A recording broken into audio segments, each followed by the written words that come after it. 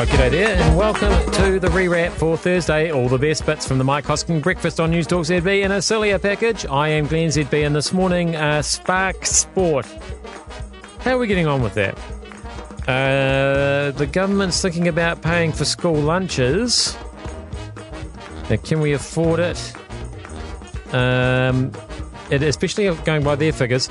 But first up, yes, massive story yesterday, the All Blacks squad. I mean, massive story if you're into rugby.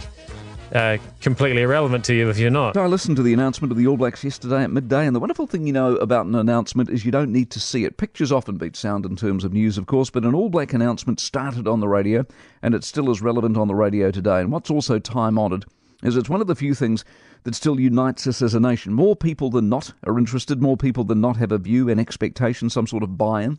And what I also like about the All Blacks rugby is it's still about elitism and the very best. And with that view, that outlook, that attitude comes upset and surprise and sadness and anguish. Owen Franks was the main topic, of course, but he wasn't alone. Some people simply didn't get picked. Some people on the fringe had the worst of days yesterday. And that is the great lesson of life that is sadly and too often glossed over these days. I mean, everyone needs to be a winner these days, don't they, if you use the word winner at all. Participant is our favoured term, isn't it? As long as we all participate. And if we played well and tried hard, that's all good. Not for the All Blacks, it isn't. Not for them, not for us. We demand the best, and in World Cup year, it's been refreshing to watch the level of angst around the early performances. I didn't buy into any of it, of course, because I'm a blind believer. And I buy into the class argument as well with the All Blacks. The All Blacks are one of the greatest sporting organisations and brands on earth, and the almost obligatory rusty test or two does not diminish from what you really are when it really counts. I like the Sevu Reece approach as well. A few weeks back, Hansen, as part of the noise around Reece in his past, simply said it is not the All Black way to continue or continually punish people for past indiscretions. I've been saddened, actually, by the amount of feedback I've got to this, him being part of the squad. Some of us are punitive. I've decided too punitive. Mistakes are to be faced and dealt with and moved on from. What better way to move on from trouble than to be a great All Black? So yes, winners and losers, but really, apart from the sports freaks who analyse the stats and the dates and the times, this squad of 31 wasn't and isn't going to lose the cup because of half a dozen names that may or may not have been included. Such is our depth. When it's only 31 you're picking, lots of top talent simply has to miss out. What's really exciting this time as well is the openness of it all. I mean, England, Ireland, South Africa, perhaps Australia, perhaps even Wales are to be reckoned with. And that's the other pure joy of sport at this level, isn't it? The unknown. I feel the same as I did in London 4 years ago, as I will undoubtedly feel in Japan this time round. We will win this. We will win this. But not automatically, not in the canter, not easily, but possibly. You know, the possibility of defeat is there. That's the magic commonality of sport. We're all on the same ride together. In a disparate world, for us, the All Blacks were, are, and will be a rare and welcome form of social glue. Of course, not only are we interested in who plays for the All Blacks, we're also perhaps interested in watching the All Blacks. Some consternation, apparently, from some people who don't know how to work the internet.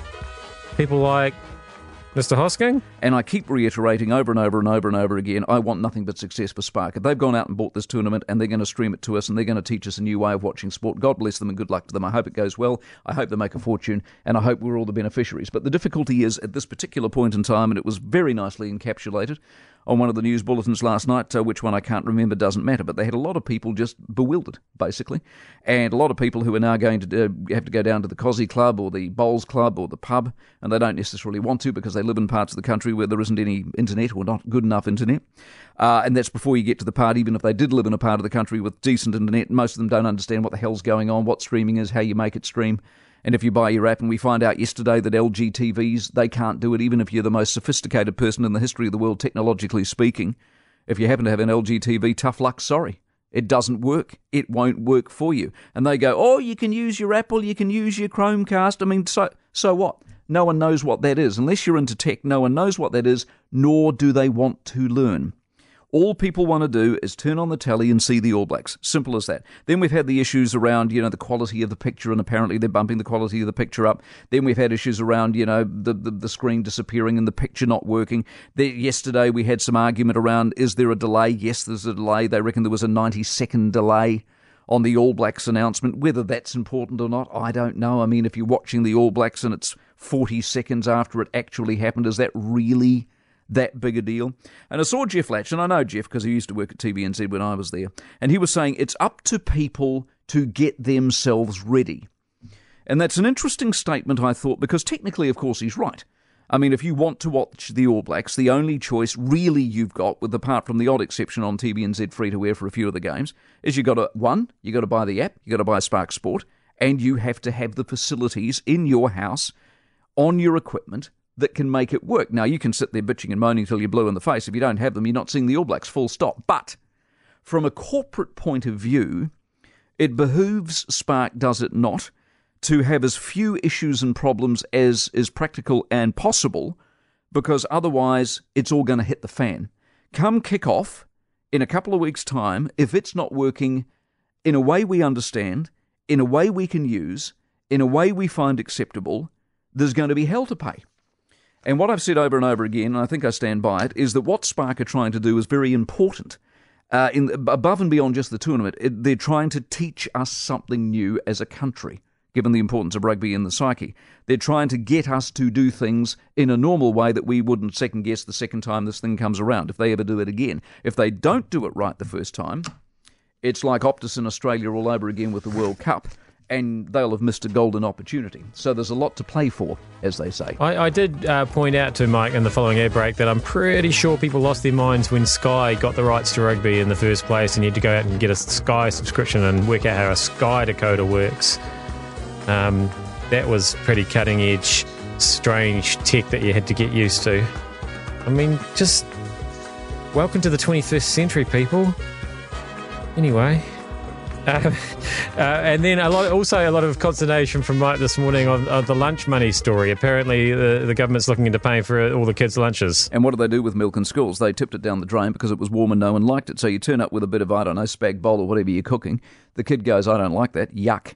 And they throw it down the drain. You're going to have tremendous wastage. Let me give you these numbers. Allegedly, it's going to cost today's announcement, 30 schools, they'll all be low decile, of course, 30 schools, $45 million. Do the math. It's $1.5 million a school.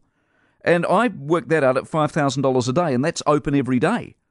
And, of course, schools aren't open every day. So it would be probably, by the time you take out school holidays, stat holes, etc., it would be in excess of $10,000 a day per school for 30 schools, times it out by several thousand schools in the country. What sort of madness is that, for goodness sake? So, as usual, this is the year of Mike doing maths, as we know. He got out the calculator. And luckily our executive producer also got hers out as well. Scrap going on here in the studio. We're just working out the cost of the government's lunch program. We're reporting $45 million for 30 schools, right? So 45 million...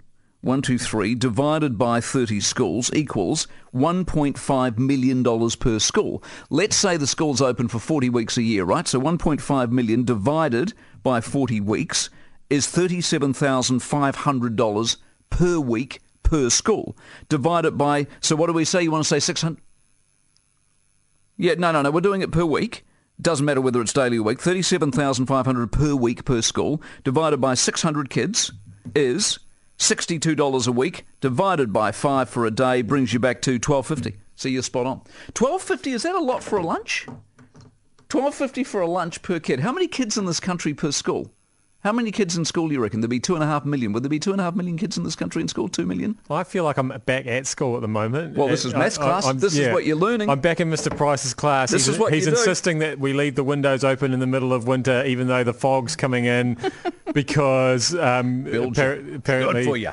Cold air keeps you awake or something. You can go to Macca's for $12.50 and get... Not much these days. Do you not think so? Well, What's a Big Mac? I think a Big that's actually not much more expensive than a Big Mac combo, I think. Is it? No way. A Big Mac's what? $6 or $7? You get a Big Mac combo for everybody. That's what you want. And if you did that for a couple of million kids around the country, Macca's would throw in some chips or something, wouldn't they? They'd upgrade you for that.